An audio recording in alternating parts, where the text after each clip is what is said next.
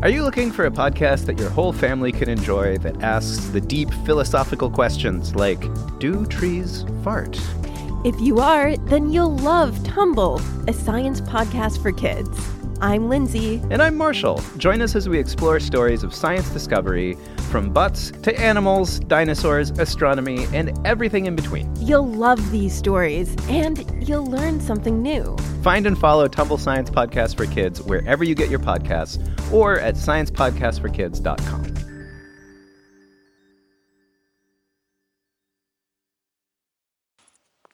Welcome to Rainbow Puppy's Science Lab. It's the world's only lab dedicated exclusively to the study of all things awesome. Every episode, we'll explore a different subject and figure out what makes it great. So goggles on, awesomeologists. This might get messy. But we're about to discover Something awesome. Hi, I'm Atticus. And I'm Kyle. Welcome back to Rainbow Puppy's Science Lab, where every week we learn about something awesome. You may recall last week we shared two stories. One was an absolutely amazing true story, but the other is just incredible. That means it isn't credible or believable, because we just made it up. It's a little game we like to call Fact Or Fake. Here we go.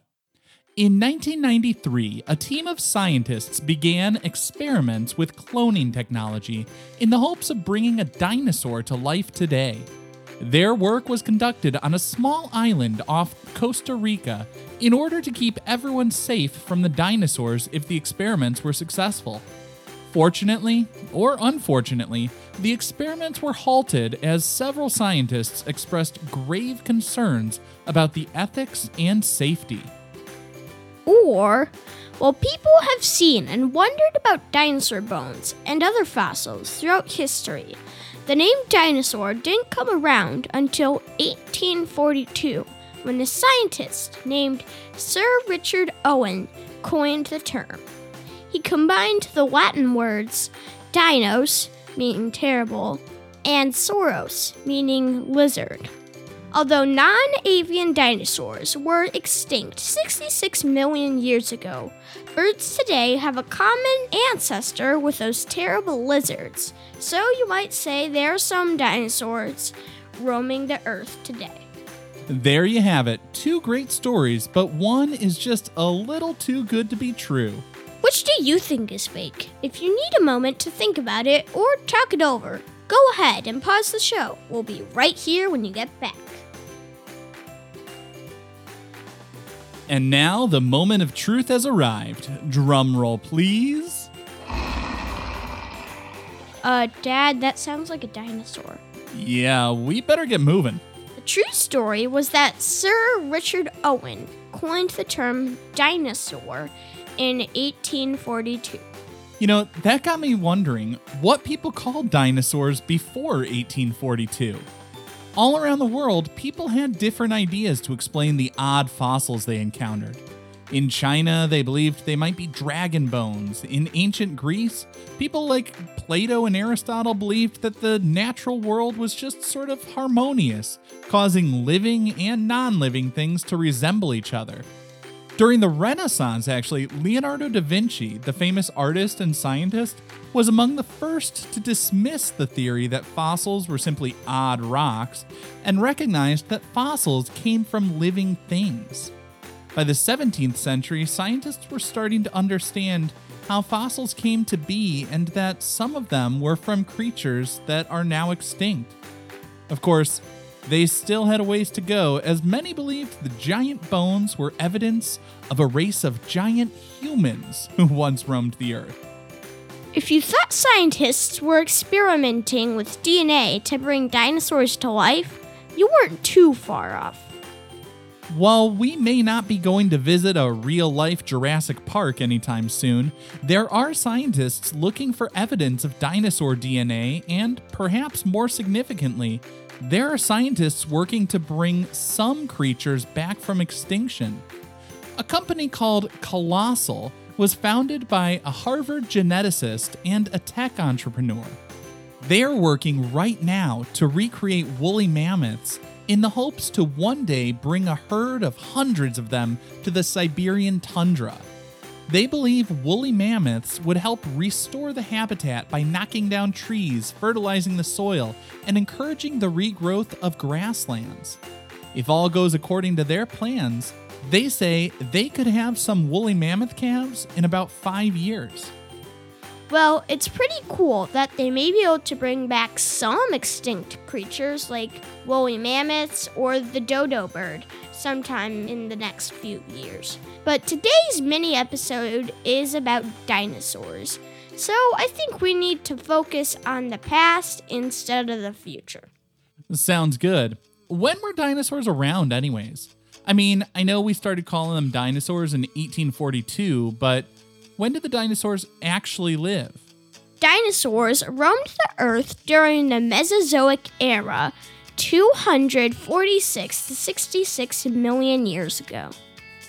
So, was it like the Flintstones with people using dinosaurs to get work done? Or were cave people scared of the dinosaurs? Is that why they were in caves? Were they hiding from the dinos? Neither. Dinosaurs were around several million years before humans. The dinosaurs went extinct around 66 million years ago, but the early ape-like human ancestors didn't come around until around 4 million years ago, and modern humans evolved around 200,000 to 300,000 years ago. So, how did the dinosaurs go extinct? Dinosaurs became extinct around 66 million years ago in an event called the Cretaceous Paleogene extinction event. The most common theory suggests that a massive asteroid, almost 6 miles wide, hit Earth, causing widespread devastation. The impact created dust and debris that blocked the sunlight, which affected plants and disrupted the food chain, leading to the extinction of about 3/4 of plant and animal species, including all the non-avian dinosaurs. What do you mean non-avian dinosaurs? The word avian relates to birds.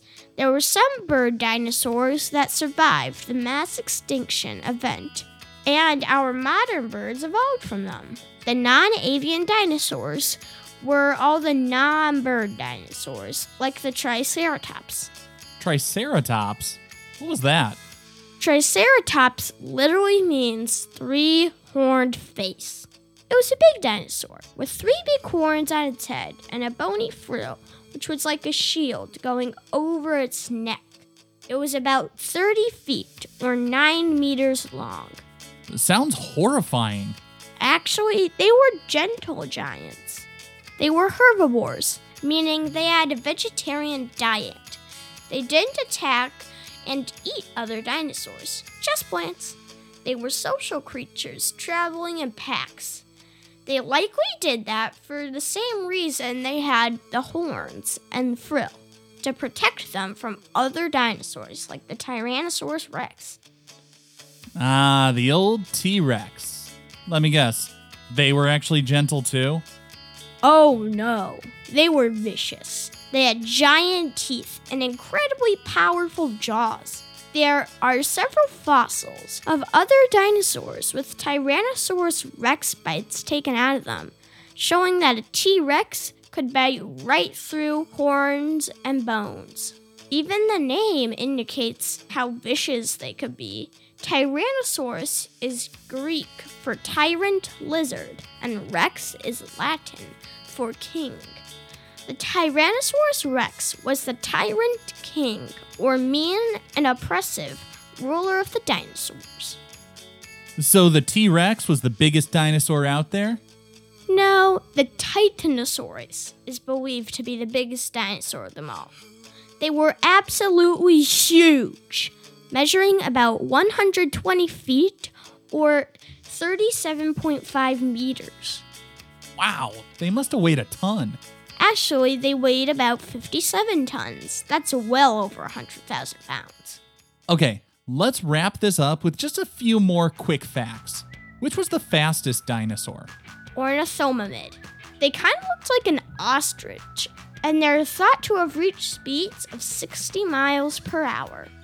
Okay, we covered the biggest and the fastest, but let's go the other way. What was the smallest dinosaur? There was a discovery of an odd little skull a few years ago. They believed it was a new species they called Oculodentavis, meaning eye-toothed bird, and it was smaller than a hummingbird. How do they come up with these weird names? They're usually named after some unique physical characteristics, or how they behaved, the place they were discovered, or a person involved in the discovery. They usually use 2 Greek or Latin words. Some common words you might hear in dinosaur names might be mega, which means huge, or micro, meaning tiny. Apata means deceptive, and saurus. We already said that means lizard.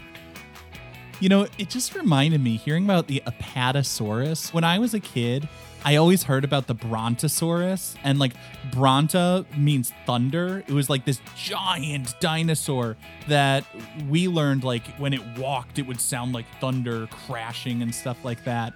And then later on, they said, actually, that was mislabeled. It was actually an Apatosaurus, which now I am realizing full circle, totally perfect, because Apata, it's deceptive. They got it mixed up. They were sort of deceptive and misidentified the Brontosaurus, which was actually an Apatosaurus. That's funny. And just in case that wasn't bananas enough, in 2015, after like 100 years of saying the Brontosaurus never existed, paleontologists came out with a new study saying maybe it was actually a real thing after all. So even today, there is still quite a bit of debate as to whether or not the Brontosaurus was actually an Apatosaurus or its own separate creature. Which leaves me wondering, just how many different species of dinosaur were there? So far, over 1,000 different species have been identified, but of course, there's always way more to discover. True, and there's always more to cover, but I think we're going to have to wrap up our dinosaur episode. After all, this is supposed to be a mini, meaning small, episode. How about we give everybody a micro preview of next week's episode on chocolate? Sounds good to me. I think it's time for another round of fact or fake. When we think of chocolate, most people immediately think of chocolate bars, chocolate chips, and other solid sweets. But initially, people didn't use it as a snack. They would use chocolate for medicine, like a balm they could spread across their skin to heal cuts and scrapes, or sometimes as a beauty treatment. Imagine going to the spa and getting a chocolate mask covering your face. Or there's an old saying that money doesn't grow on trees, but historically it did, at least for the Mayan and Aztec people that used cocoa beans as currency to trade for goods and services. Even though each cocoa tree would produce hundreds of cocoa beans, people considered them more valuable than gold. So there you have it. Which do you think is true? Tune in to next week's episode on chocolate to find out. Thanks for listening to our show. Rainbow Puppy Science Lab is an Airwave Media podcast. It was written, produced, mixed, and edited by us, Atticus and Kyle. Background music and sound effects came courtesy of Pixabay. Today, we covered something that we love and wanted to learn more about, but what are you curious about? Ask your grown-up to head over to rainbowpuppysciencelab.com to find some fun experiments and activities you can try. While you're there, tell us what you like and what you're curious about. You might just hear it in a future episode.